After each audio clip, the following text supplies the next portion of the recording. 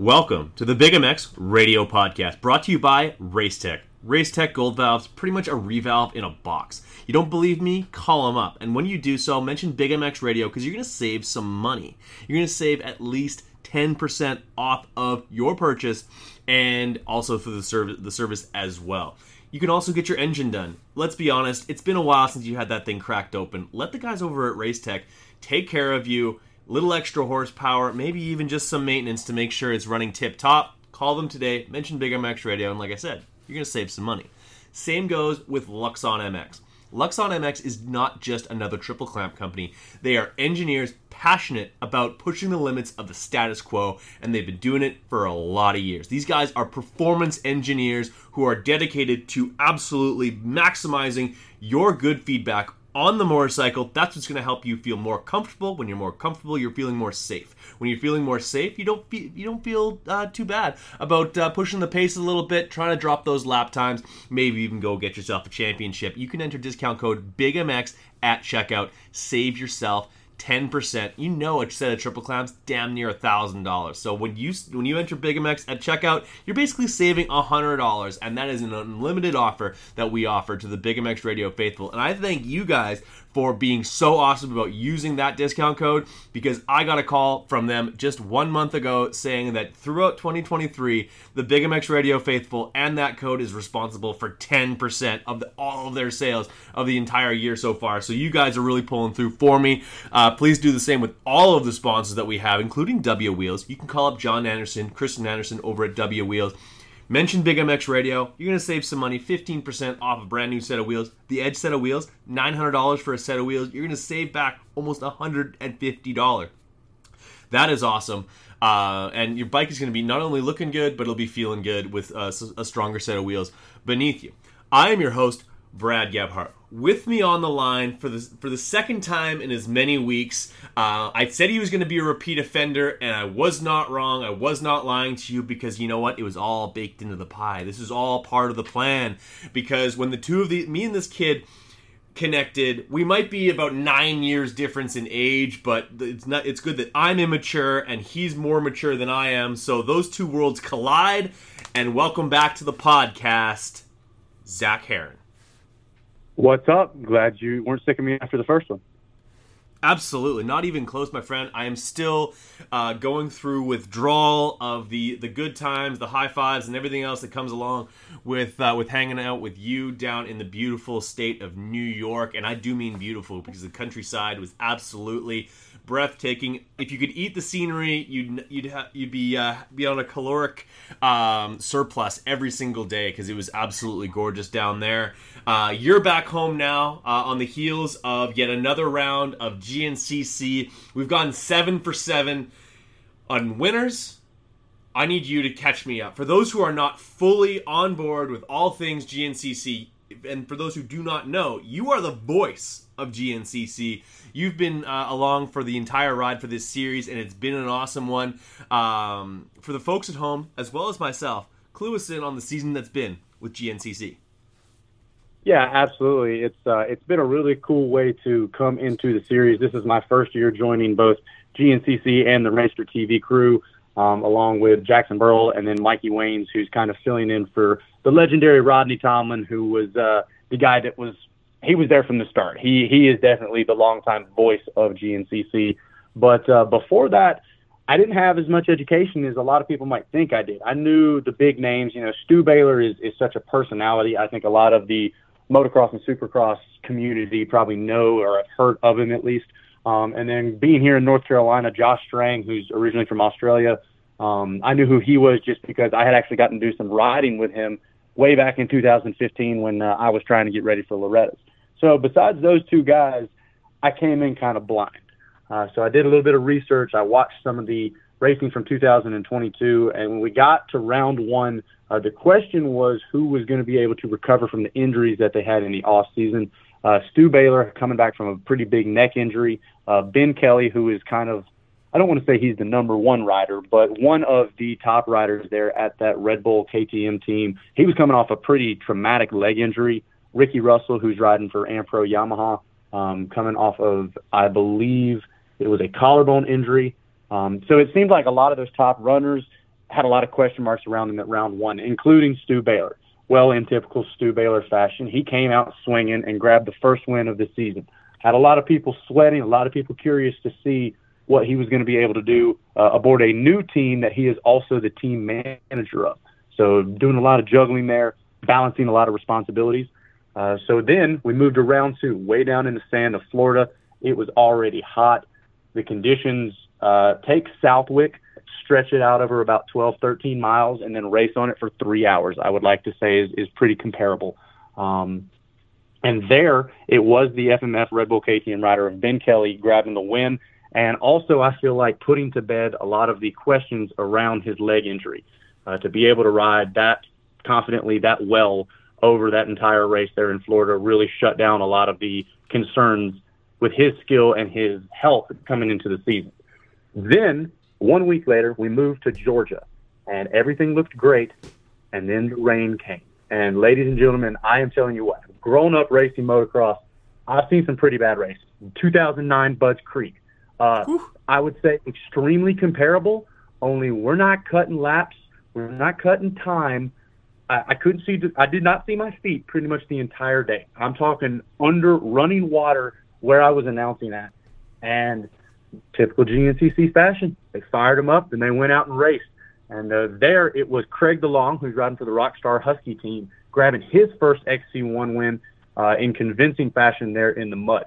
So there at round 3, we're like, wow, 3 winners in the first 3 races. This is pretty spectacular. But Brad, I'm sure as you know, by that time in any race season, whether it's Supercross or GNCC, you kind of start to have the guys make their way to the top. You know what I mean? Pecking order, yep. Absolutely. Well, so we as the announcers and the broadcasters are trying to figure out who we think are going to be the guys week in and week out. Well, we had a little bit of a break, and then we go to round 4, which is actually held on the same property as round 1. A lot of people, of course, thinking, well, Stu Baylor's going to do it again. Not happening. The Tiger Run GNCC at round 4 went to the Ampro Yamaha racer of Ricky Russell, who in his interview said, yeah, I was having some issues with my collarbone in the first few rounds. Now I feel 100% again. I'm ready to knock out a couple of wins. Wow, 4 winners in the first 4 rounds. Everybody's like really starting to get hyped up about this, but it's surely that bubble's got to pop at some point, right?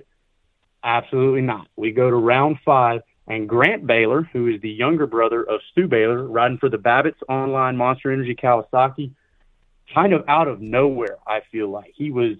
We all know Grant's got skills around the GNCC community, but he was not the one that I was expecting to come out and grab a win there at round 5, shutting down a lot of rumors around him as well. But 5 winners in the first 5 races, people, that's what I'm telling you. We're all hanging with our mouth open, and it's my first year. So I'm thinking, well, man, maybe this is what it's like.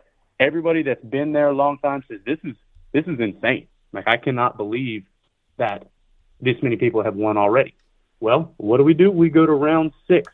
The other Red Bull KTM rider, Johnny Gerard, who's also coming off of some injuries, who's been doing well in the Sprint Enduro Series, which is a whole nother type of off-road racing series, put all the pieces together, came through the pack, the 6th winner in the series, 6 races. I mean, to say we were all hanging our mouth open because we did not see it coming. He had to fight through a couple people coming all the way to the line, got it done. Johnny Gerard grabbed the win number 6. So just this past weekend, right after I talked to you on the way up there, we go to Ohio, and we're like, okay, there's only 8 people in the XC1 class still racing at the moment that haven't gone out with injury. We had 4 riders get injured, which is much better than what we saw in 2022. So 8 riders on that starting row, 6 of which have grabbed a win. Well, one of the guys who has won this race the last 2 years, Josh Strang, is not one of the winners we've had yet. So a lot of eyes were on him. But it was the reigning champion, Jordan Ashburn, on the Magna 1 Husqvarna team who grabbed the 7th win of the season, making it 7 different winners in 7 races, leaving only Josh Strang, who I would easily say is a contender to grab a win. He's got a 2nd, he's gotten a 3rd, and he got a 4th there at round number 7. The only rider there on that XC1 who has not grabbed a win yet. Brad, I'm telling you, I'm almost concerned. This season has been so exciting. I'm nervous to see what the future seasons are going to be. This one's going to be hard to beat. Absolutely. No, it's 7 for 7. It's like the series itself is only 12 rounds, so we've had a different winner at over half of the rounds so far. The real question is who's going to be the first to get a second win. And honestly, like any of these guys who've won over the last 7 rounds, like the previous guys they've all those guys who won in the first 6 rounds, every single one of them were very disappointed to not win in that 7th round. And I don't know if there's an 8th guy out there who could possibly make it happen. Maybe that's not in the cards, but regardless, it's generated a lot of notoriety towards the sport, as well as just that discipline in general. You as well as I know that, like, growing up in the sport, off-road and just GNCC was sort of like a redheaded stepchild of the disciplines. Like they're like the people who were into it, they were super into it, but it was a big subsection of racing. The gear wasn't on point. It didn't quote unquote look cool to be an off-road racer. That has all changed. The narrative has been completely flipped on its ear, and I'm really excited to see it. And if people can catch it all on Racer TV, where do they go to watch it? Yeah, so like you said there, you can go to gncccracing.com and get to Racer TV that way as well. But the fastest way, as well as the way to get all of the recaps and the highlights from this season, is to go to racertv.com. And then we will be broadcasting, not this weekend, because we got the opening round of Pro Motocross. I'm super excited to get into that. That's my series right there. I love outdoors. So we're taking a break this coming weekend, and then we will be back the following weekend in Pennsylvania for the Mason-Dixon GNCC. And you guys can catch the four-wheeler racing if you're into that on Saturday, and then the pro bikes come on, usually expected around 1 o'clock on racertv.com. Perfect, man. Well, that's right around the next time that we'll hear from you as well here on the Big MX Radio podcast when we break down rounds 1 and 2 of the AMA Outdoor National Series. This is sort of a continuation now of the SMX series. I guess I don't know if they're going to be tabulating points from both Supercross and Motocross to sort of like see who's the overall I guess it would be considered the Grand National Championship. They used to do that back in the 80s, where they would basically tabulate both Supercross and Outdoors to tell you who is the ultimate winner. But either way, we have ourselves a summer of great racing coming down. It might not be as deep in the 450 class, and we're going to get to that in a short bit, but you and I both champing at the bit to sort of do a little bit of a 2023 AMA Outdoor National preview. Let's say we start off with the 250 class before we get up to the big boys. Sound good?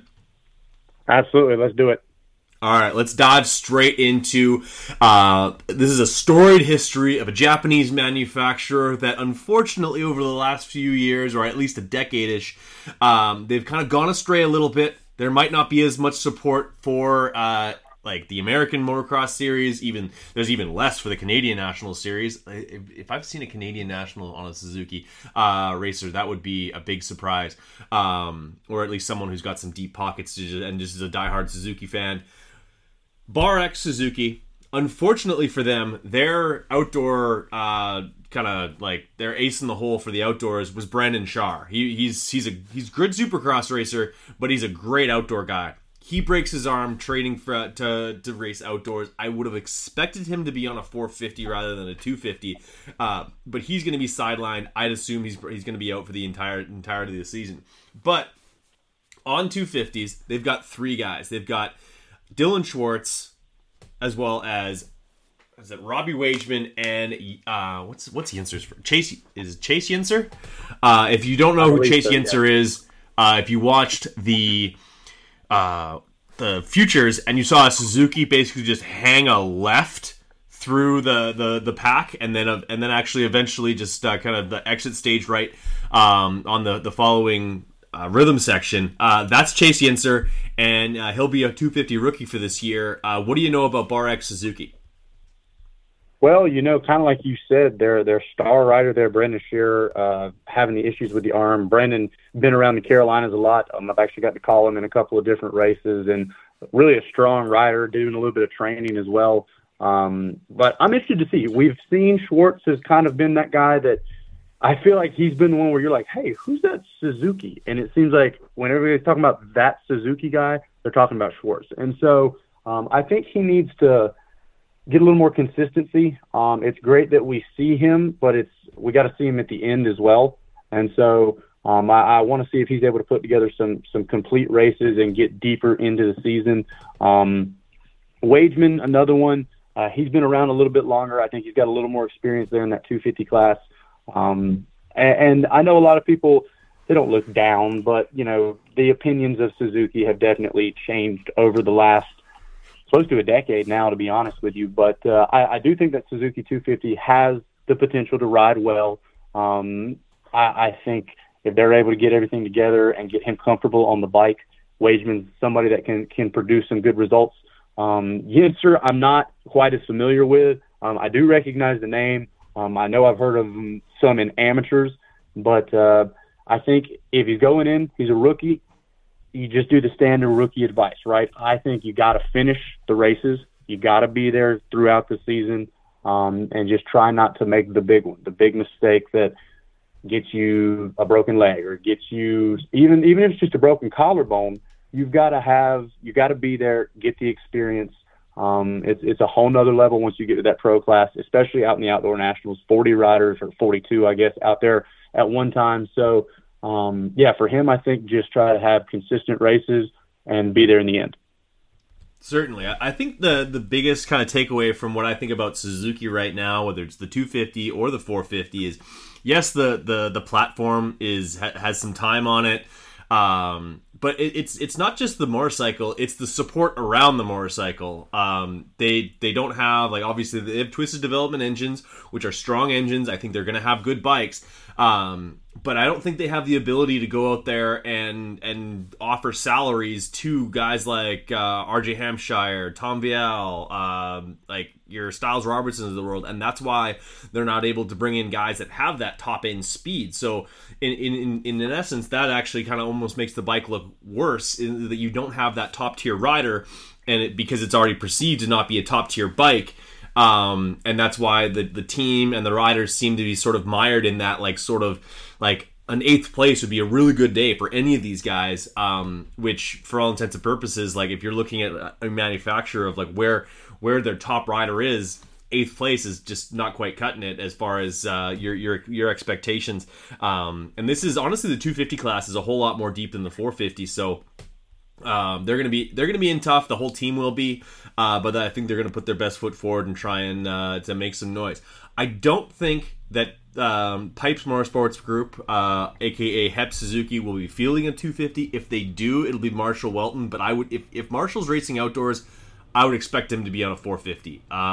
That seems to have been their move in the past, is to basically go 450s outdoors, just because, like, from a maintenance standpoint and a longevity standpoint of just being able, like, to build a bike that can withstand racing 12 rounds, right? This, I guess now it's 11 rounds of outdoor racing. It's just so much more budget conscious to be able to put together a 450. It just doesn't make a lot of sense to build up a 250 that's not going to be contending for a championship.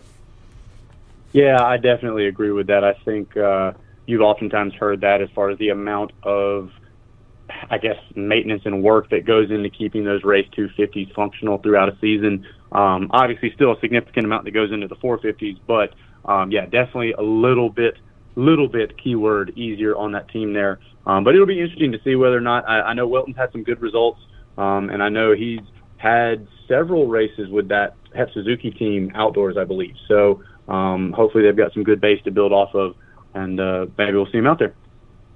Yeah, we very well could. All right, let's move over to, I just call these like the Austrian manufacturers. We're going to be rolling through some manufacturers over the next little while here who basically all share a similar platform. The teams do run very independently, though. You'll see them practice together from now and again, but for the most part, they operate like very separately as far as team personnel. I'm sure they share some information as far as chassis settings and stuff like that, but the teams are very separated. And like, there's a lot of question marks on this first one. Is it the Gas team with TLD? Michael Mosman has had a season to absolutely forget. After a 2022 season where he became a race winner, a title threat even on the West Coast, Or was he on the? Yeah, he was on the West Coast.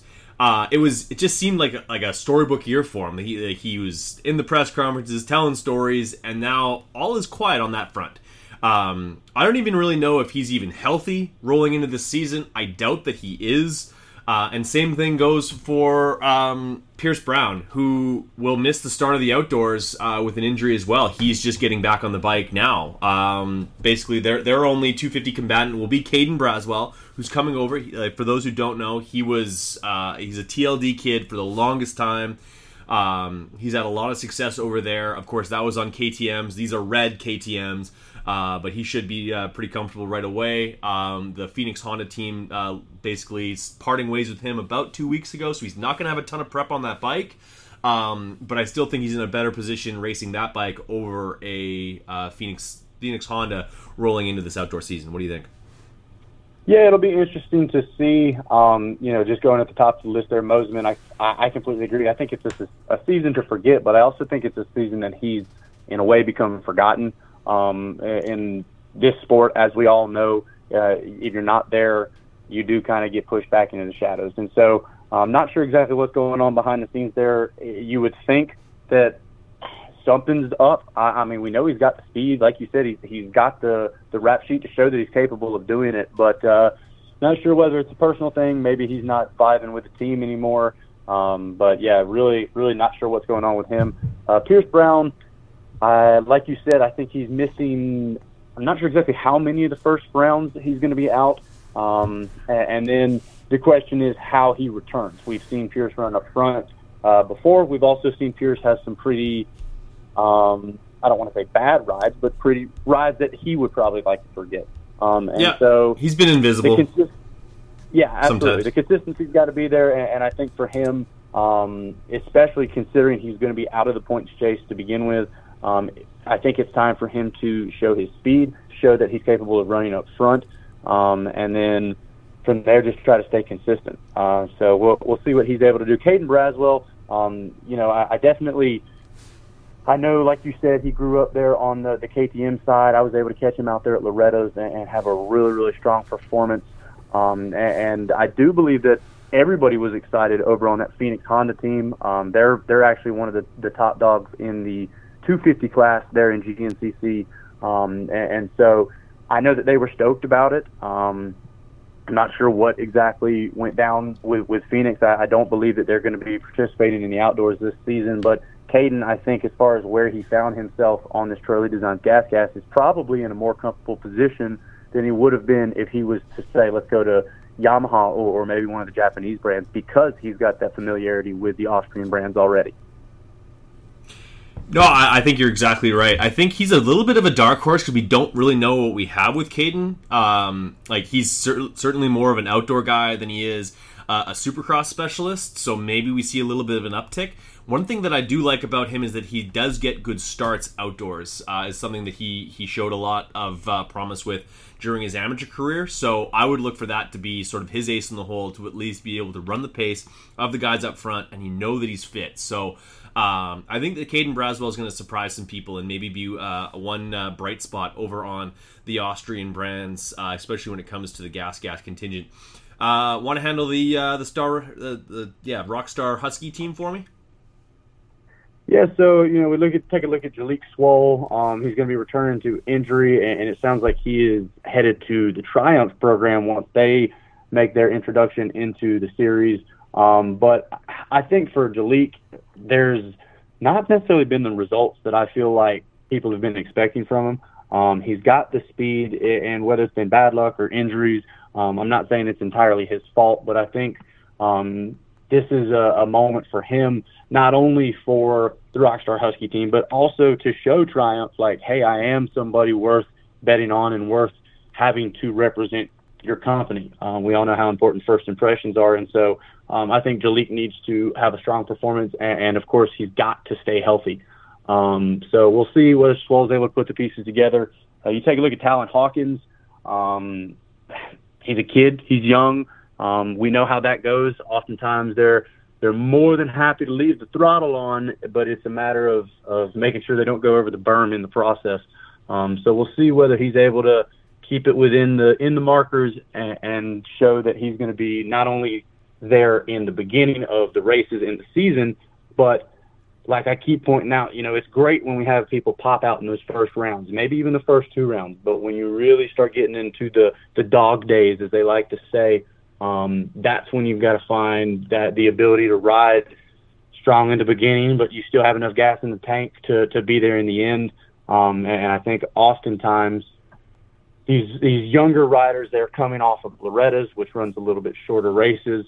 Obviously, they're doing their preseason training, but the intensity is not something that I think can be replicated. So we'll see what he's got. And then, of course, R.J. Hampshire. He's the vet in the class. And for R.J., it's keep it on 2 wheels. If there is one thing that I can say about R.J. Hampshire, it is he has got to stay off the ground. I think he's an amazing guy. Ironically, he's another one that I got to watch his final year at Loretta's. And to say it was dominating or a dominant performance is an understatement. He looked so smooth, but even that year, he went flying at one point and had enough of a lead that he could get up and still win. And so for RJ, the passion's there. Everybody knows he wants this. I think everybody knows that he is also well aware that he's the vet in the class and he hasn't been able to do it. And he's somebody where even if I don't see him right up there in the top 1 or 2 off of round 1, I'm almost going to take that as a positive sign, because I'm like, okay, man, if he can stick in there through the first half of the entire season and then really start to put those performances together, I feel like he could be a threat. And as we've seen, I think he is not scared to put it in or even slide it in on the Lawrences or anybody else. He's got the confidence and he knows he should be up front. Yeah, I don't know if there's going to be any opportunities to operate that slip and slide that he put into practice in New York there, or I guess that was New Jersey. But the thing with RJ, I could see him winning nationals. I could see him winning multiple races, but I could also see him having a result of like a 1 DNF or a 2 DNF, and those are the types of days that cost you championships. Those are the types of days that, unfortunately, have sort of built the reputation that RJ currently has, is being extremely fast but susceptible to a crash that doesn't allow him to finish the race. And you can't have those if you want to win championships in either class. It's now a shorter championship than it's ever been, and he can't have those. Absolutely, and to that point, it's a shorter championship, and we talk about the depth in the 450 class a lot, but there's a lot of depth in this 250 class as well. Oh, yes. And so when you have, even if it's a simple mistake, oftentimes a quick tip over, you can lose 4 or 5 different spots, and those don't come back nearly as easy. And so, it's going to have to be, I know he likes to push the pace, I know he likes to go for the win, but ultimately he's got to have that big picture and try to be there at round 11. Certainly. I think that if he's able to sort of mature as a rider, and we've seen a little bit of that each year with RJ, a little bit more and a little bit more, he can be a contender for this championship, but has to stay off the ground in order to be able to do so. Let's round out the KTM manufacturers the Austrian manufacturers with KTM. Max Vohland, he's on his way out with that team, but he's still a guy who's going to have lots of speed. He's shown that he's led at Fox Raceway in the past.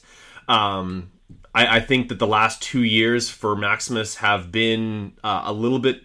Like, I think you'd probably want to forget them, to be completely honest. Like, he's had a few flashes of brilliance, but that's about it that we've seen. That's kind of why he's moving on from KTM and has his sights set on Star Racing Yamaha for 2024. The real question is how important is it for him to leave KTM having put his best foot forward and have some strong results? Obviously, these kids race for money, they race for pride and all that fun stuff. I'm interested to see what we see from Max, because he's got a really high ceiling, but I think we might see him more closer to where his floor is at. Well, and it's kind of been an interesting development there with Maximus Vohland, because we have, like you said, we've seen him out front. He's shown like, hey, I've got the skills, I've got the speed, and for him, I always do like to mention when they are the son of a pro racer. I think that is something that the mindset and the way that they grew up, I do think that there is some expectation, or at least from my point of view, I feel like there should be some insight, and whether it's his family or whether it's the team, I think there should be somebody trying to figure out exactly what's going wrong, because I don't feel like we're even seeing those flashes anymore. And so we all know KTM's the big dog. They've got a lot of support going on between ultimately the three brands. Obviously, like you said, they're different brands, but KTM is really putting out some serious horsepower as far as in the industry, and I think reputation is important as well. From what I understand, I think things have been cordial, but you and I both know that KTM can't be satisfied with the results that they're having, and so I think for Max, he needs to really try to show at least that he's trying. I mean, whether the results are able to come or not, like you said, I think all these riders really do try as hard as they can, but it's when the things go wrong, do they give up? When he has that crash 20 minutes into the race, does he say, "I forget it," and go back to the truck, or does he buckle down, clear his goggles out, and go on and try to salvage something, try to put that KTM in the top 20? And those are the type of things, heart starts coming into play. So we'll see. I think not only is that something that KTM looks at, but I definitely think that's something that Star Racing pays attention to. So like we said, he's got a sight set, but until you're sitting on the starting gate on that bike, I don't think anything's 100% for certain. And so he needs to come out and he needs to perform regardless of what color he's sitting on. Absolutely. I totally agree. Rounding out your KTM and Austrian manufacturers is your 2022 MX2 MXGP champion, Tom Vial. He's French, he's fast, and if Supercross told me anything about Tom Vial, is that he has the ability to adapt. His starts will be there regardless if it's Supercross, outdoors, MXGP, motocross designations. He is a world-class starter, and if I'm not mistaken, this year they're actually going to be using the grates. I don't know how you feel about that. I'm not personally a fan of grates, especially outdoors. I wasn't a fan of concrete starts either, even though we had those for about a half a decade, or at least a decade in the outdoors. There's actually two places here that still use them, regrettably. But anyway, Tom Vial is, for all intents and purposes, I think he is an absolute dark horse in this championship. Not enough people are talking about the fact that this kid can go to basically any racing surface around the globe and put out the fastest lap time. He absolutely has that skill set, and like the most important thing in all of this is the starts, and they're absolutely going to be there. The kid just starts up front. That's all he does for a living. And for that reason, I think he's going to be able to get those starts and hang on to some of the other front runners, like a Levi Kitchen, like a Joe Shimoda, and then we're going to get to Hunter Lawrence a little bit down the way here. Yeah, it'll be interesting to see. He kind of reminds me of a young Marvin Musquin. Obviously, the French, the KTM, and honestly, the style. He's very smooth, very calculated with where he puts the bike. But yeah, I think you hit the nail on the head. If you're going to do anything right in this series, if you can start up front consistently, you give yourself the best opportunity to avoid crashes, avoid mistakes, and honestly, throughout the season, to the point of him being able to adapt. If he's able to get up front those first couple races and say, hey, okay, here's where these guys are starting to gap me. Here's where I'm starting to lose the distance. He's going to adapt. He's going to figure it out, and I think he's going to adjust. Vial, obviously coming over from the MXGP circuit, does have more experience on the grates in race circumstances as well. I do think that you can practice them, and I think it'll help, but until you're in that real race where the nerves and the emotions are there, I think he's got it very calculated. And so I expect him, I'll go out on a limb here, and I'll call Tom Vial for the first whole shot of the season, and you can stamp that down, just because I really think the guy's got it figured out, and we know that the KTMs are fast. So, for him, we got to see him start up front, but, they don't pay points just off of the whole shot. So he's got to be able to start up front and try to figure out where he's at in that front group. I do think he's going to be in the top vicinity of, I think he'll be inside the top 10 for sure. But we know, sure, along with the MXGP being able to ride different types of soil and different conditions, we know that the heat is oftentimes an issue. And so I think that's going to be really crucial for him, and I'm sure the entire team is trying to prepare him. If you remember, even back when Ken Roxon came over to the United States, he lived in Texas with Andrew Short for a while, just so that he could try to figure out how to get adapted to the heat. And so it'll be interesting to see. Like I said, I think he's got a really, really strong team around him, between the resources he has at Red Bull, as well as with just that KTM team in general. I think he's put himself in a good position. But yeah, we'll see whether he's able to start up front and finish up front as well. Yeah, I think that the recipe for success in 250 outdoors: great starts, fitness, and speed. He has all three of those. The question is whether or not he's going to be able to be at the same level on all three of those as his competitors. We're going to find out in less than a week's time. Star Racing Yamaha always has a laundry list of riders. Zach, if you'd be so kind to run those down for me. Yeah, I guess I can do that for you. So now we take a look at the top of the list. We'll talk about the riders that are not going to be there. Nick Romano and Nate Thrasher. Really a heartbreak for Thrasher. He was having a strong season, not only just in speed, but in that consistency as well, which I think has been something he's been missing a little bit. But then we take a look at Styles Robertson. And with Styles, I think a lot of people are eager to see what he's able to do. We've seen the kid's got speed. We've seen that he's got fitness. Even back when he was on a Husky, I think a lot of people were caught by surprise. But for Styles, he's got to have a good summer. He's got to perform, because this Star Racing team, I would say those are probably, at the moment, I would say those are probably the most sought-after seats in the industry in that class. I think, yeah, and probably the least patient at the same time. Absolutely, yeah. And I mean, the pressure is not only there externally, but it's there internally as well. When you've got such a big team and they're training together and they're riding together, I think he needs to show that he can be a top dog. The next rider on my list here, Hayden Deegan, that's going to be interesting to watch. I don't think confidence is an issue. And what I hope to see is what we've seen in Supercross, where he's had speed, he's had ability, but he hasn't quite been as sketchy as I think some people thought he was going to do.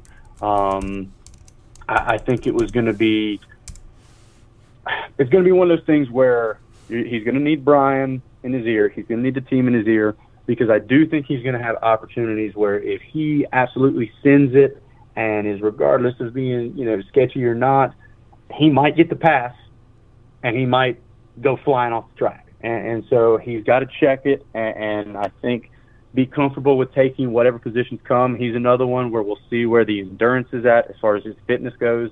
Because I do think him especially, if you even listening to his podium interviews, he's, yeah, man, I'm super excited, and he's just talking really, really fast, and you can just tell he's so pumped up. And so if that's any indication of what he's like out on the track, it just seems like he's so eager and so excited. I think sometimes you can get a little bit ahead of yourself. So he's got to take a deep breath, understand it's going to come in time, and we'll see what happens. Levi Kitchen, he's a guy that I think is really got the capability to be strong. I think he's got something to prove. He's been right on the brink. But I think for him, the rumor mill is saying that he's supposedly going to be on Kawasaki come 2024. I think he needs to end this chapter with Star Racing really well. They picked him up right out of amateurs. He had an incredibly impressive performance out at Loretta's.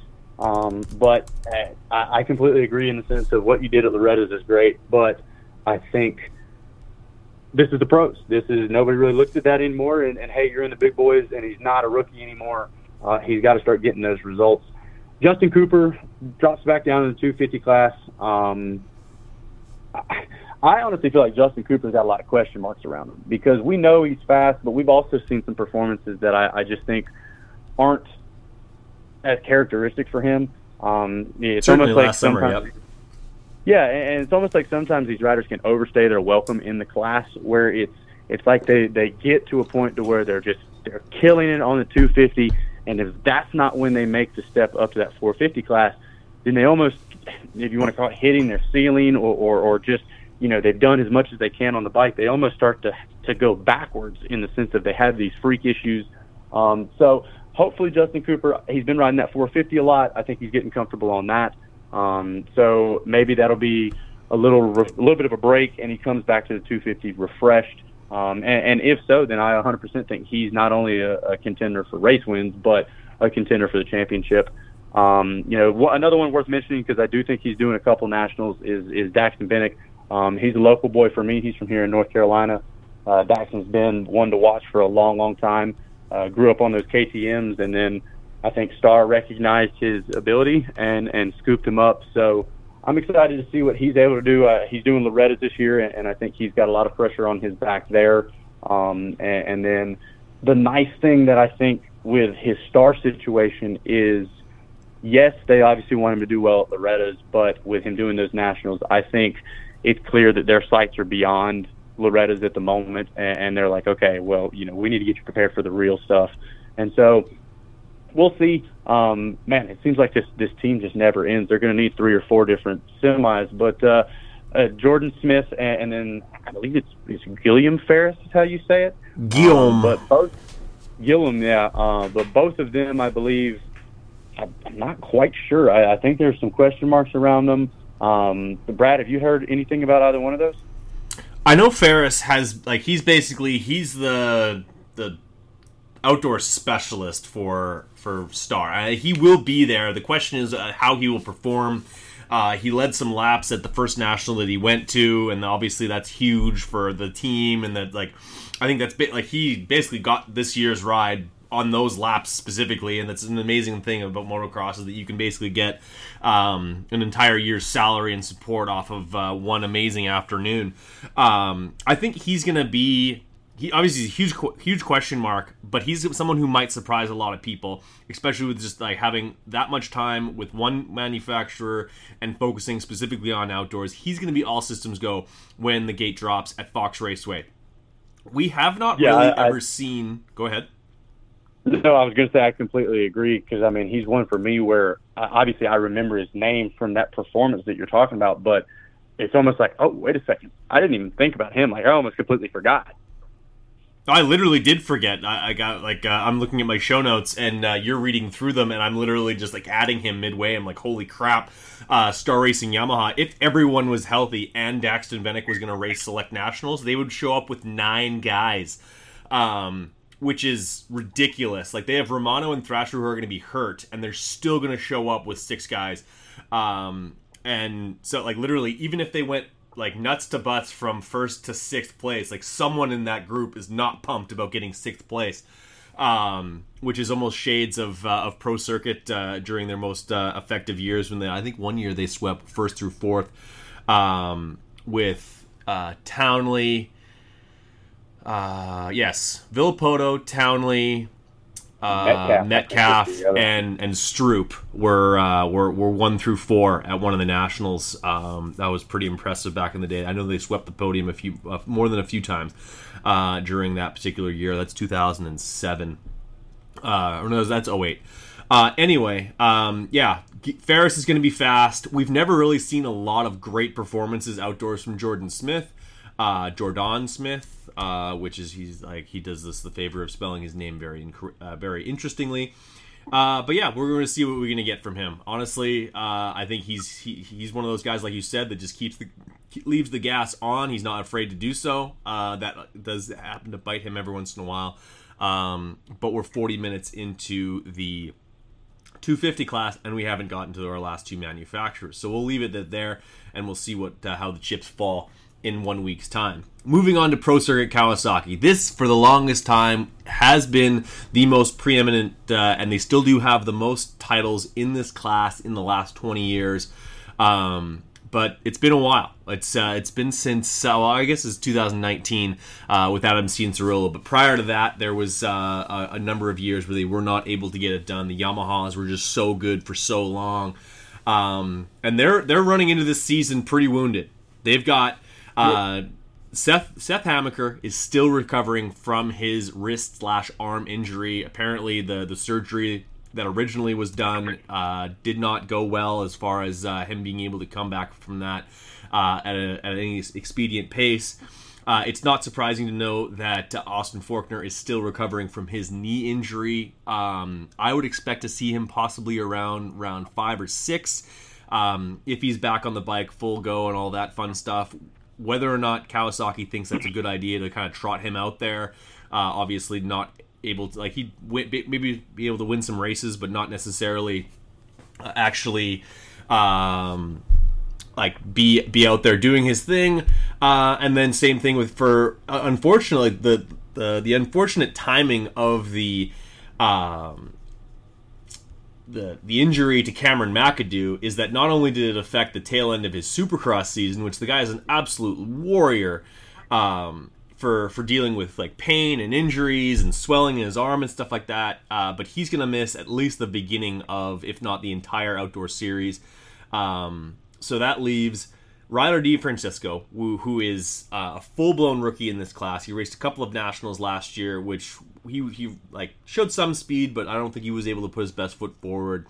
Carson Mumford is back on a factory-backed motorcycle for the first time since in the outdoors for the first time since he was on Geico Honda back in 2020, which feels like forever ago.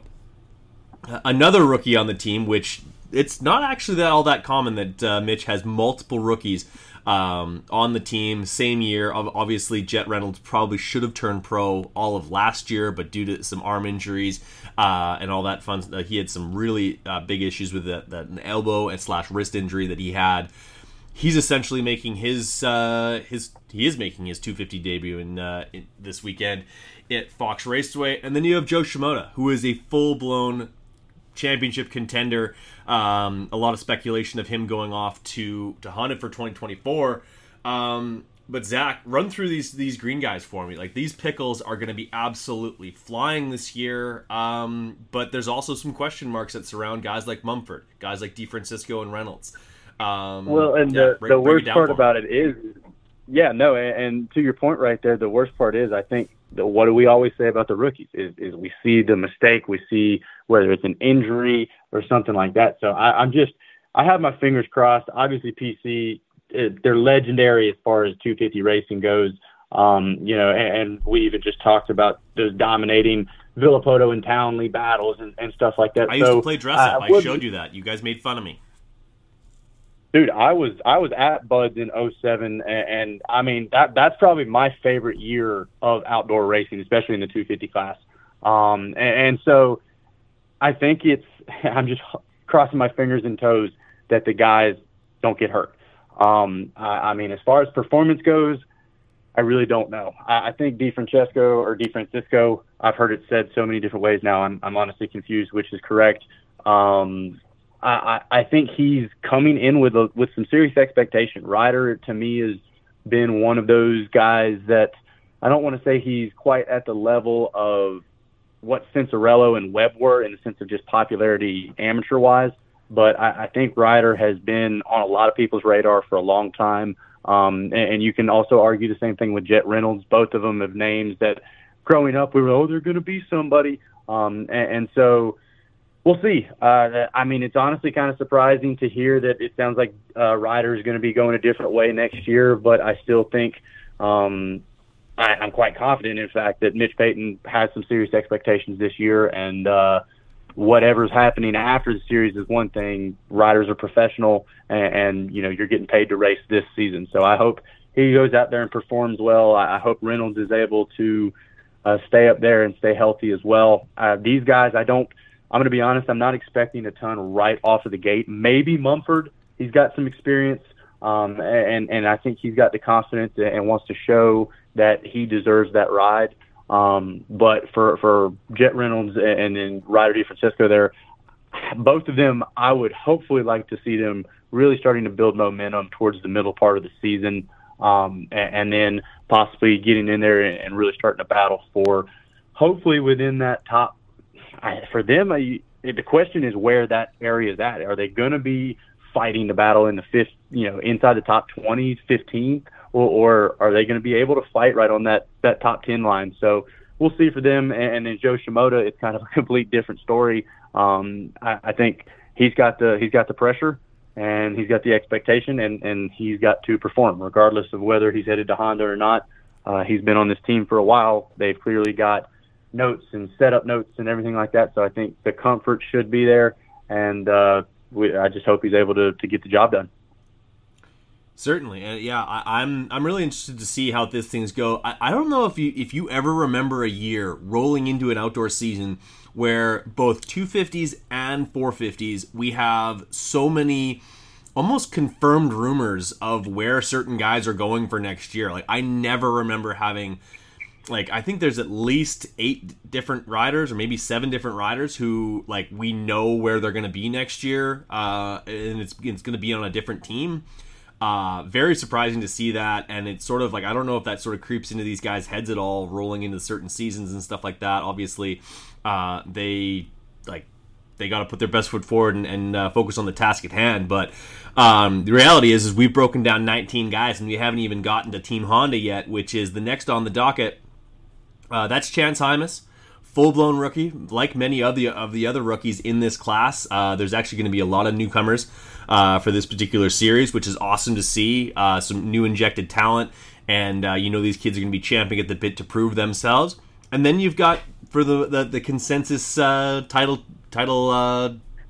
favorite. Honestly, I think he's got to be that for a lot of people.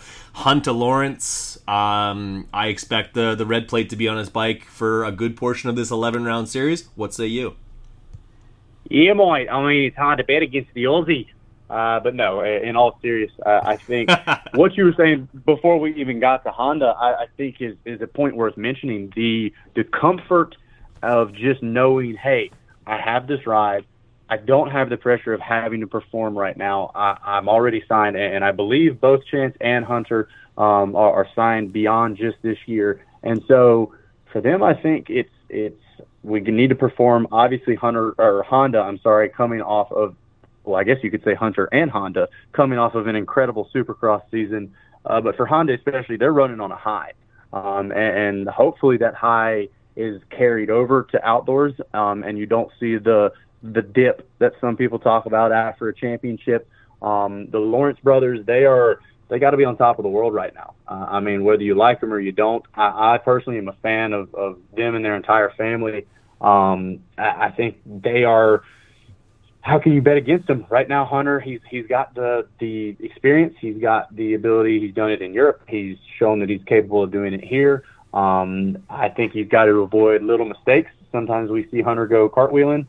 Hunter sometimes gets in Hunter's own way, and so hopefully he's not coming in with like I need to just dominate and try to go undefeated or something like that. I think he's got to be smart, and maybe if he's not first or second here at round one, we can't panic. I'm sure, the media people, we all love to say, oh, he's not feeling it or this, that, and the other thing. But I think for him, he's got to have the big picture in mind because, like you said, it's hard to say that he's not the title favorite. Yeah, no, and there's a lot of pressure that comes along with that. Your younger brother is the defending champion, which is another tidbit about this whole outdoor series, is that we don't have either racer being able to defend their title. You have Eli Tomac, who is recovering from Achilles surgery. He is going to be out. And then you've got Jet Lawrence, who's making his 450 debut. We're going to get to him in a short bit. But yeah, there's a lot of pressure. And like we just saw a championship in the 450 class who, like, everyone was like, oh yeah, it's Eli, absolute, like, dollars to donuts. It's going to happen. And out of nowhere, an injury that is completely out of left field. No one expected that to happen. Expect the unexpected when it comes to motocross. Like, something along the same lines can happen to a guy like Hunter Lawrence just as easily, and that's why he needs to put his best foot forward and every single weekend and fight for this championship because once he gets to the 450 class, his brother's going to make it kind of hard for him. So we'll see what happens that way. A couple of questions I have for you before we move over to the 450 class. We're damn near an hour into this thing. We haven't gotten to the 450 class, but fortunately for us, there's a few less guys in that class that are sort of noteworthy and to be talked about. A lot of them are coming back from injury, but let's talk about who do you think is going to be the top rookie in the 250 class? Go. Man, I don't know. That's a lot of.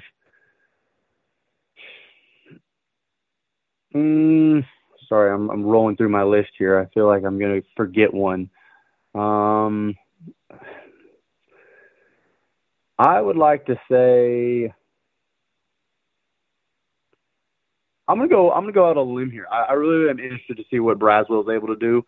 I think he's, like you said, not quite as much time on the bike as I'm sure he would like, but I don't know, something about this whole thing. It's kind of one of those things where when everything seems to fall into place at that last minute, maybe it's for a reason. And so we'll see. I'm gonna go out on a limb and say Braswell. Hello, Brad. Sorry, I was muted. You take Caden Braswell. I'm gonna go with Hayden Deegan because if I don't, the internet might light me on fire. Yeah, I didn't want to just be of course he went with Hayden Deegan, but yeah, I definitely think he's one to watch.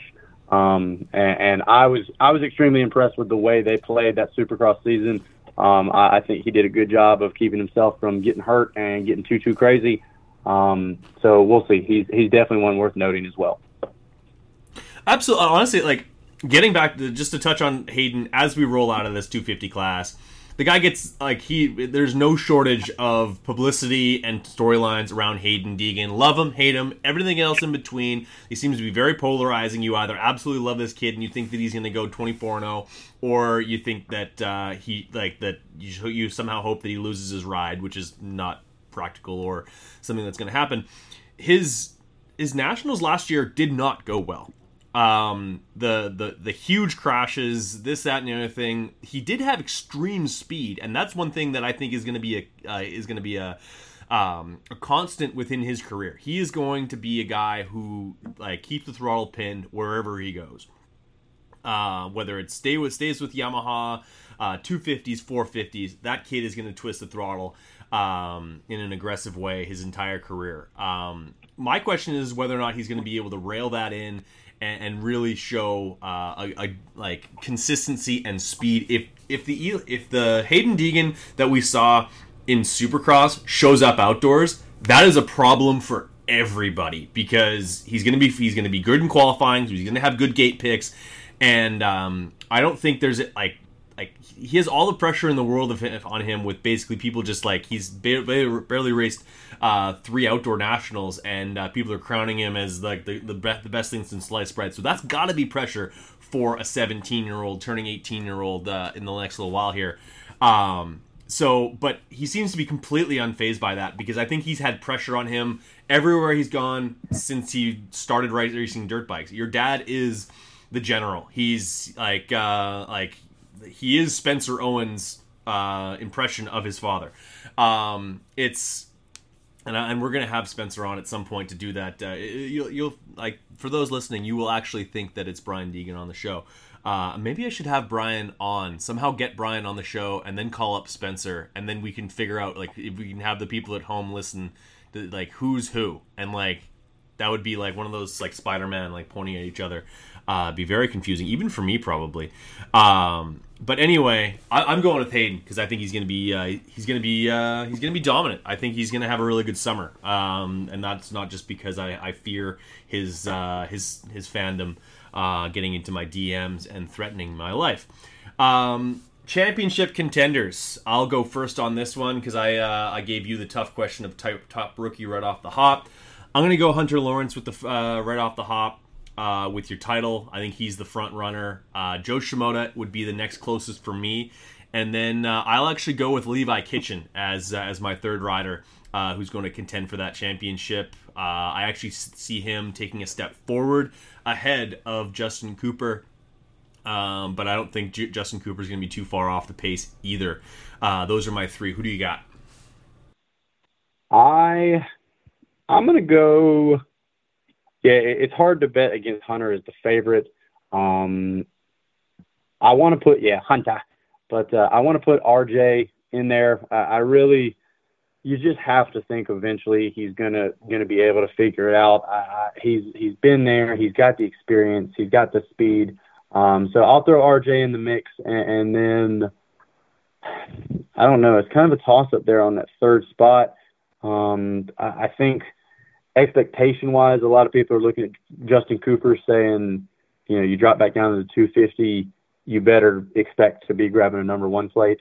But I'm just not convinced that I think it's going to happen. Let's go. I'll say Vial. If he's able to stay healthy, he's shown that he's capable of going through an entire season. I'll be interested to see, like I said, how the elements affect him throughout the summer as far as the heat and everything like that. But like you said earlier, I think the being a good starter is going to be so crucial in this season, especially. I'll put him third on that list. Fair enough. Well, we just talked about 21 different guys in the 250 class. Injuries will happen, DNFs will happen, but one thing is for certain, the 250 class is extremely deep.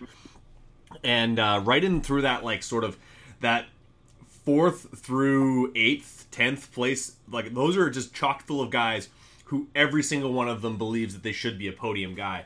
And that's one of the things I love about professional motocross is you get these guys, they got big egos, lots of speed, and none of them feel like they should be a 10th place guy. But guess what? Someone's got to go out there and get 10th because just how these things work out. And there's going to be some guys that are not happy with themselves, not happy with their results. But we're going to be watching on. You must watch on Peacock. I think I still get to watch on the Video Pass. There's like an international Video Pass thing. How do you watch it? Yeah, Peacock is what I've always used for this last little bit, but I usually do my standard Saturday morning freak out of, what is it on today?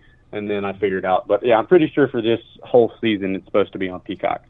All right, well, I can't wait till the day comes where I flip on my my Video Pass and I've got Zac Herrin giving me the play-by-play. Moving over to the 450 class, the big boys. Let's move back over to Suzuki. This will be a short conversation. It's Derek Drake on the Bar X Suzuki, and question mark if there is a HEP Suzuki out there, I would assume that it's Marshall Welton, and I would assume it's a 450. Any thoughts on those guys? Like Derek Drake, he's had a very disjointed start to his career. Obviously turned pro with TLD KTM. He led. Did he win the moto? No, I think he led a long moto at WW Ranch, and that was maybe the biggest like sort of flash in the pan that we've seen from him. Since then, it's been unfortunate injuries and now a lot less support than you'd probably want him to have.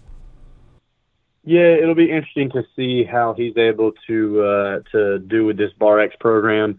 I think he's been on the bike for a little bit, but as far as Drake's career goes, yeah, I definitely think it's been different than maybe envisioned by a lot of people. But, all the more reason for him to go out and try to make something of it. I think some people can even argue that when you don't have the pressure on and maybe you don't have as many eyes right there on you, that you're able to perform a little better. So we'll see. As far as the Suzuki program goes, I don't think that there's going to be a ton of yellow fenders in there, but I think hopefully we'll see Drake inside and finishing races. For me, it's just stay healthy. I think for him, he just needs to get some results. You take a look at Gas jumping into the Austrian brands. Barsha I'm bummed about because, man, he really looked good in Supercross, and I think he felt good, and I think he was really kind of, it was almost like the new Barsha, I've heard some people call it, which, don't get me wrong, I still think Bam Bam lies deep down below and wait for an opportunity to jump out. But something about zebras and stripes, I can't remember what the saying is. Yeah, something about that. I don't know, but we'll see if Bam Bam's turned the page or what, and especially with him missing the start of the season, the points obviously not going to be quite as much of an ordeal. And for that, you can argue two different ways. I think a lot of people argue, hey, well, now rather than I need to figure out, just take second on the day, now they're like, hey, I really want to get this win. And so maybe we'll see. I'm hoping he gets healed up and everything will be good. And I just want the Barsha to return at 100% and be just as feisty and fighty as we saw him in Supercross. Yeah, no, I would love to see it. I think he's got the potential to win and lead races, and at least adds a little bit of Barsha spice into the 450 class. He gets good starts and he fights for his position regardless of who is knocking at the door. Rockstar Husqvarna, as far as I can tell, will not be fielding a rider to start the season, which is a huge surprise to me. I would assume that Rockstar has some sort of something in the contract. They have to field somebody, but Malcolm Stewart out, Christian Craig out. I kind of joked on our show notes here that my alter ego for you, which I assume will one day be your stage name. For those who don't know, Zach is a very accomplished musician, and very well could one day go by the name of Herrin Dane. I think can you confirm or deny that you'll be racing a 450 for Husky this year, Herrin? Hey, I tell you what, Herrin Dean is here. He's prepared. He's done the work in the off season. He's trusted the process, and all he needs is a phone call. So, if Rockstar Husky, if you're listening, just reach out. You know how to get hold of me. Herrin Dean. All right, so moving over to KTM. When we started this podcast, I thought it was going to be Aaron Plessinger alone and sad with nobody to help him boost up the atmosphere in the KTM truck. It was going to be cowboy hats and not a whole lot else under that tent. But this just in, breaking news: Cooper Webb will be coming back as a running mate with Aaron Plessinger. Concussion protocol over. There's some footage of him riding outdoors. Give me your thoughts on the KTM guys. It needs to be a good season for Plessinger. He needs a bounce back. It was gut-wrenching for me to see him lose that Supercross after basically leading the entire thing. But a guy he's got one outdoor win. Millville 2019 went 1-1 in the mud. He was, for all intents and purposes, he should have been second in points this year in Supercross and have a lot of momentum with him rolling into the outdoors. Is that momentum still there? I don't know. It'll be interesting to see the way this goes with KTM in general. Both AP and Cooper are two of my favorite riders in the field, honestly. Plessinger is just such a Pastrana-esque, friendly face. I mean, it's just... I'm sorry. I don't understand how you don't like the guy. He's actually, I was fortunate enough to win a higher education scholarship that he did way back, I believe it was like 2016.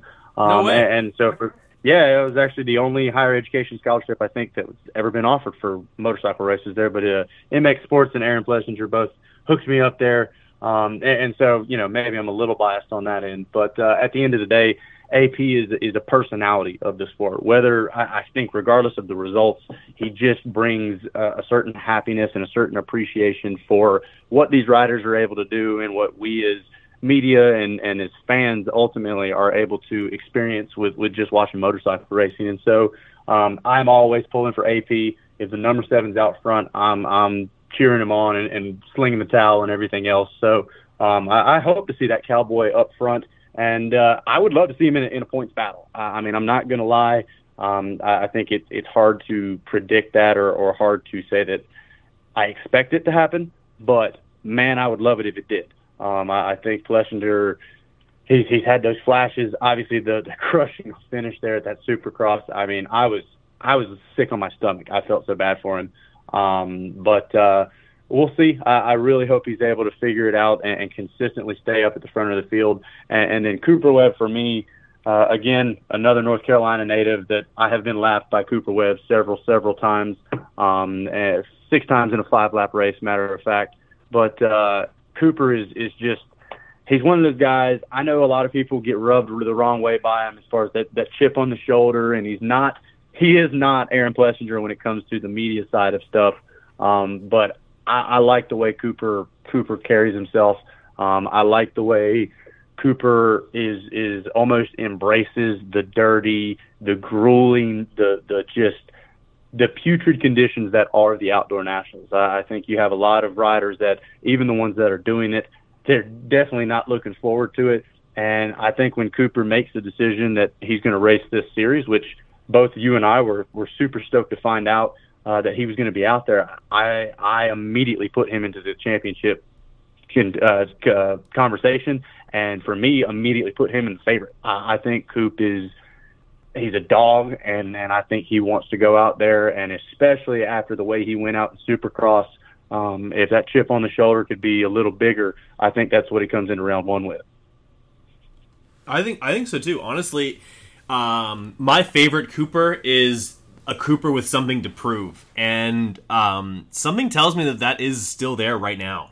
I think that he has a big chip on his shoulder. I think he can even manufacture that when he has basically anyone who doubts him. And for whatever reason, Cooper has been essentially doubted his entire pro career, except given the fact that he has two Supercross championships, the 250 outdoor championship, and two 450 Supercross championships. Hey, maybe this is something that he wants to check off before the curtain falls on his career, is an outdoor championship, and he certainly has the skill set to do it. And he's going to be a thorn in the side of anybody who is a serious contender for this championship. Don't count this guy out. Neither can you count out. Yeah, I think without a doubt. Absolutely. Eli Tomac out for the season. Achilles injury, devastating. For the Supercross Championship as well as the outdoors, that was going to be a marquee guy that the outdoors were going to be able to... Like, people love to watch Eli just go all beast mode all over the outdoors. He's been one of the most flagship riders, bringing people through the gates for a number of years. We have not seen him leave the series since 2015 Colorado, when he dislocated not one but two shoulders all at the same time, which is pretty incredible to watch, honestly. Like, that is one of the most horrific crashes and injury combos that we've seen in the sport. Seeing a guy on the side of the track with two dislocated shoulders is and then having to do bilateral surgery thereafter to fix those. No, that I don't ever want to see that ever again. Who would have been his running mate this year is Dylan Ferrandis. He's coming back with a full bill of health. Decided not to come back for any Supercross races. Full focus on outdoors, which I think is a huge tick in his box as far as preparedness. He's the 2021 champ. He beat Eli Tomac on the way to that championship. He's been hurt ever since. Is he still a threat? I say yes. Yeah, I don't understand how anybody can not look at the number 14 machine and think that he's going to be in contention for the championship. And you know, if you really want to look at it comparable, to Gillen Ferris there, the focus on outdoors specifically. I don't think it's any secret that these guys really do spend a ton of time on Supercross, and they're working all the way to the end of the season. Whereas Ferrandis, it's been, hey, I am coming out swinging for this championship in outdoors, and I feel like he has got to just have the utmost confidence and comfort on the bike when they're sitting on the gate for round one. I mean, so many times, even those top contenders, you look at Chase Sexton, you look at Cooper Webb even, these guys haven't probably been able to test for outdoors as much as they would like, and whereas Ferrandis, he had all that figured out a couple months ago, and now he's just been, grinding out doing motos. And so I'm really curious to see how he comes out at round one, and then ultimately, I think he's going to be a threat deeper into the season as we go. Certainly. I think the biggest part of that is not only the riding technique and opening up your corners and getting used to the high speeds of outdoors, but people forget this is a brand new year for the Yamaha 450. It's essentially a brand new motorcycle. It's very different from the one that he won his championship on. But in this day and age of all the technology that's possible, of really tuning in this motorcycle, when you have Star Racing Yamaha, who have as many extremely smart individuals who can help him dial in this motorcycle, with that extra time, I can only imagine how much just the chassis setups and the ECU changes that have been able to make when getting ready for this championship puts him in a really, really good position to be successful rolling into the season, which is honestly not something you can say about Adam Cianciarulo, who is on the second, I believe this is the third year on that Kawasaki. They're getting a brand new bike for 2024. He's not 100%. He still gets some numbness in his hands and is still trying to figure that out. Fortunately for him, he still hasn't forgotten how to go really, really fast on a dirt bike. He won't have his teammate to start the season with Jason Anderson, so he'll get all of the focus from factory Kawasaki. But unfortunately for him, I don't see him being the title threat that he would have been in 2020, 2021, or even in 2022 with all the injuries that he had coming off of the success that he had on the 250. Yeah, AC is in a tough spot right now because he's I feel like on an upturn. I really do think he's got to look at the Supercross season as a positive, and then obviously the emotion they're getting that podium, well deserved. Adam, like I said, I even mentioned earlier, kind of the amateur prodigy, just so much focus. Honestly, you can even say kind of fueled Cooper Webb to who he is today. But I think AC, that pressure's not only been coming externally, but I think he puts a lot on his back, and his heart is always just 100% in it. And so AC, I think he's got confidence coming into the season, but I still think he needs to take round one, maybe even the first couple of rounds, and really assess where his fitness is at, where his health is at, because the biggest thing that I want to see is Adam Cianciarulo at rounds 9, 10, 11. I think, and I feel like that's got to be what his team is telling him as well. Between the injuries and the issues, I think everybody around him's got to be saying, hey, take what you can get. I know a lot of people got sick of even Ricky Carmichael saying it in the Supercross season, in the sense of he's just trying to build. He's just trying to get results. But I don't think people quite understand how difficult it is to get back to the sharpest edge that these guys have to be at to ride this stuff. And in a lot of ways, you could even say just the ability to suffer in the outdoors is required. And so if you're not at that peak health, if you're not able to go into those 30 plus minutes with razor sharpness, that can cause issues, and it can cause further injuries. So AC's got to be there. Jason Anderson, I really think he's another one that can be a thorn in the side of the championship battle when he does return. I'm not sure that I feel like he's going to be super consistent with the results. Maybe grab a race win, possibly even an overall, but he's got to get the starts. He's got to be up there front early, and I think that's the only way we're really going to see him there late in the moto. We'll see. Just at the moment, I can't think that he's going to have that come through the pack speed. And then the final team there on the docket once again is Honda, and that's got a lot of question marks around it, as much as exclamation points and anything else you want to say. You got Jet Lawrence, who's coming off of punctuation great here. Yeah, exactly. I mean, because it's like, how do you not think they're going to be the favorites? But at the same time, with that team going through so much and as much effort as they had to put into it, and Chase and them were working all the way to the end of the season. I don't know. I hope that they're able to come out at round one and really perform. But with Jet, those 450s can humble you very quick. Obviously, Jet's an extremely skilled rider, and he's got a good amount of time on that bike, including being able to ride it at Motocross the Nations there. But I think for Jet, it's just, hey, find your place. Don't go out there and be the cocky kid that's just crazy fast. Like I even remember back in, I believe it's possibly 2011, when Barsha jumped up to the 450 for a couple of rounds and was running it in on Villapoto and Dungey and stuff like that. And it was not making friends. Was cool. Yeah, it was cool, but at the same time, you were almost like, all right, man, chill out just a little bit, take your time, which I believe that was in the middle of the season.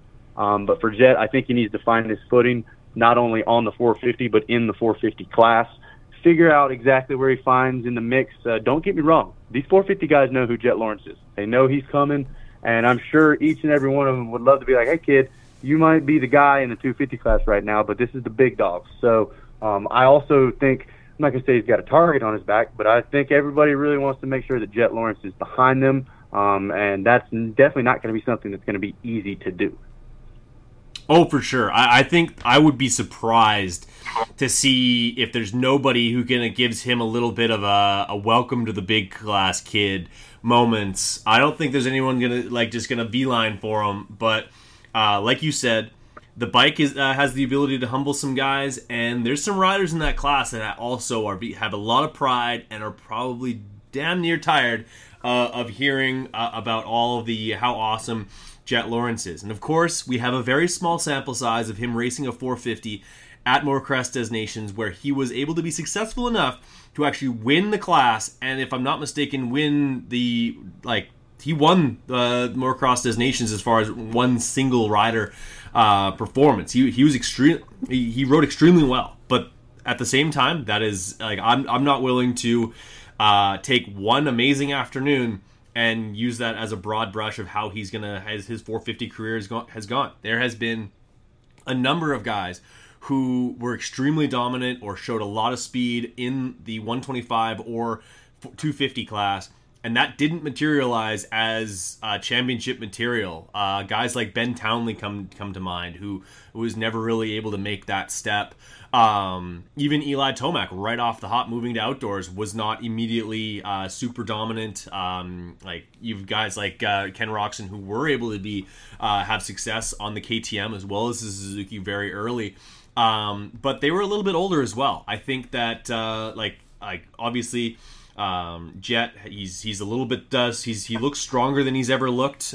Clearly he's taken the right dose of supplements to match his current workout regime that's allowed him to fill out a little bit more as an athlete. But he's still only 19 years old. He turns 20 this summer.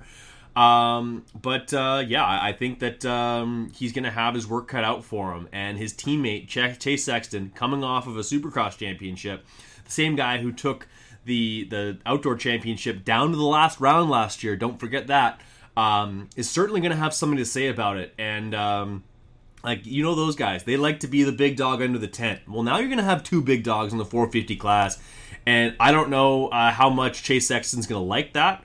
I would not be surprised to see some inter-team animosity between these two guys. It's been a long, long time since we had two guys on Hondas at the front of the pack. I believe that was 2003, but those guys weren't even teammates. That's Ricky Carmichael and Kevin Windham in that particular season. That's Factory Connection Honda and Factory Honda sharing technology, but not really sharing a pit area. So it's going to be interesting. I wouldn't be surprised to see both these guys hanging out in their in their transporters a whole lot more than they're hanging out at the truck. Yeah, it'll be interesting to see the team dynamic. Like I said, the entire team there coming off of a huge high, grabbing all the Supercross championships. It's a big family. Everybody seemed to get along so well. But I think walking away from that night, trophies are in hand. The switch is flipped. Jet Lawrence is now in the 450 class, and he's not the 250 kid on Chase Sexton's team. He's now the teammate, and I think for Chase Sexton, I don't think you're going to see a lot of issues until you start to see Jet Lawrence out in front of him. To your point, as far as the nation's performance that we saw from Lawrence, you heard a lot of chirping online. You heard a lot of talk that hey, that goes to show like he's immediately going to be able to run with Chase Sexton. I'm curious to see whether Chase is able to tune everything out. Chase, I think, is a guy that's got to be thinking big picture. Like you said, came down to the final round last year. So Jet, I think, in a way, I think he's going to come out and do not those kiddish type things, but I think he's going to come out swinging. I really think he's going to try to fight hard to grab this first race win. And I think you might not see Chase fight him quite as hard on it as some people might think, especially if they're both running up at the front of the pack. But as it gets deeper and deeper into the season, I don't think there's going to be quite as much chit-chatting in the common area. And, it'll be funny to watch. Once again, going back to even Pro Circuit there in 2007, Mitch Payton talked about, leaving the podium. One guy's super happy, one guy's super pissed off. And so, they're in the big class. They're racing for the big money, and Jet's already got such a spotlight on him and kind of a following around him yeah, it'll be interesting. I think the pressure will start to really be felt when you see Jet stacking up those consistent performances where it's going to be, is Chase Sexton able to rise to what Jet Lawrence is? And I think in a lot of ways you almost saw that with Cooper Webb when he came over to KTM. He was kind of thought he was going to be the backing guy, and then, oh, wait a second, he's performing. And so it'll be interesting to see. Chase is definitely, in a lot of ways, I don't think you can bet against him for the championship favorite. Coming off of an extremely performance, he's got to be feeling good. So hopefully he just keeps the blinders on and focuses on what the 23 can do here in 2023. I know a lot of people are calling it the year of Chase Sexton, so we'll see if that's going to come to fruition. And it all goes down this Saturday, Fox Raceway. Maybe not the most picturesque track on the circuit, but you as well as I know, our good buddy Spencer Owens will be trackside capturing it all for the 10 different publications that he'll be working for that particular weekend. Before we say goodnight on this particular podcast, I need your championship, your top 3 in the 450 class. I'll let you go first on this one. So I'm going to go Cooper Webb as my pick for the championship. I like Coop. I like the way he carries himself. And if he is able to really show that he is feeling confident and feeling back to 100% by first and second round, as long as he's got decent performances at those, Coop is my number 1 guy for the championship. I'm going to put Chase Sexton as the second place spot for that. I think he's got the consistency. Obviously, the big question mark around him is those crashes, the late moto mistakes, but hopefully that's behind him and he's able to focus and bring home a championship. And then, once again, third place, I think you got to bet on the kid. I think Jet Lawrence, everybody says, oh, he's going to make the mistake. He's going to do the rookie thing. I don't know. There's one guy that just seems to have a good team around him. I know Luke Smyrtle, Jacob Hayes, and that entire family that they kind of surround themselves with, really working closely and telling these guys not only what they probably should be doing on track, but shaping the off-track life as well to where they've got a full program. Jet Lawrence is my third pick. Fair enough. Well, I think like our championship predictions are going to basically mirror each other for the fact that this class is not nearly as deep as the 250 class. That's why it literally took us half the amount of time to break these guys down. There just isn't going to be enough guys to get in between these guys to really upset the apple cart as far as points go. Like, even if Jet Lawrence happens to have a rookie ride where he ends up with a DNF somewhere along the lines, I still think that he's going to end up third in points. He's going to be just behind Dylan Ferrandis. I really think that Ferrandis and Chase Sexton have a table set for 2 for this championship. It's going to be red versus blue. It's this like beautiful, like I don't know if there's anything more American than having a Yamaha and a Honda battling tooth and nail for a championship. That just seems right to me. I don't know why. Maybe just those 2 colors going so well together. And, I think that's going to be your championship, but I think Chase Sexton gets it done. I think he puts a huge exclamation point on his time at Honda by winning the Supercross and the outdoor title.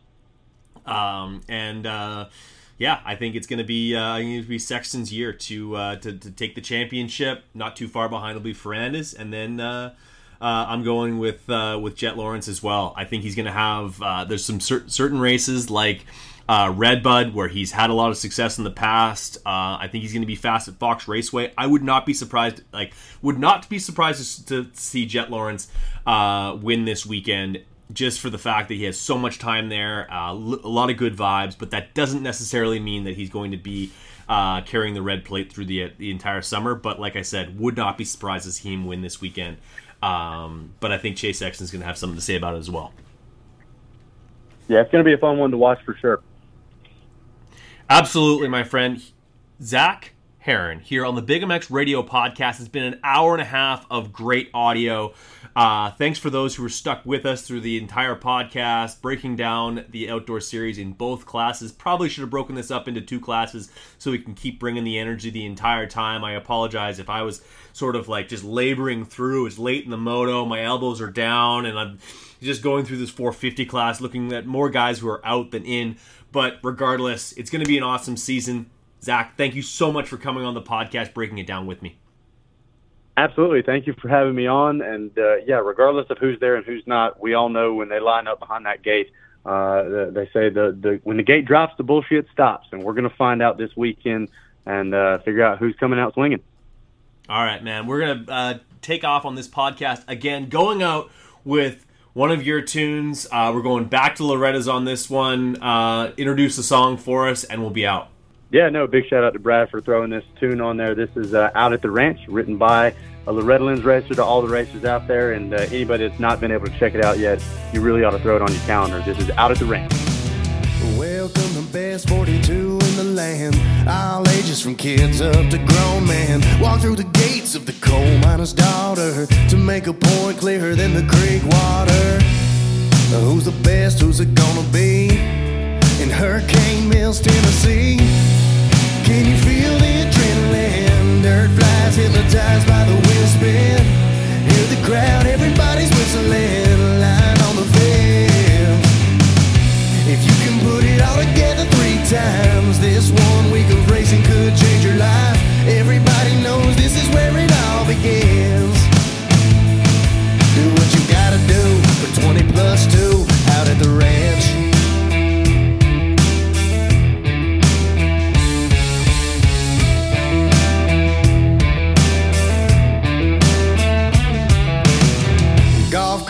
Pit bikes and rowdy fans play the national anthem and everybody stands. Smell the smoke from the 2 strokes riding by. The 30-second card's on its side. It's time to get it. Can you feel the adrenaline? Dirt flies hypnotized by the wheel spin. Hear the crowd, everybody's whistling. Line on the field. If you can put it all together 3 times, this 1 week of racing could change your life. Everybody knows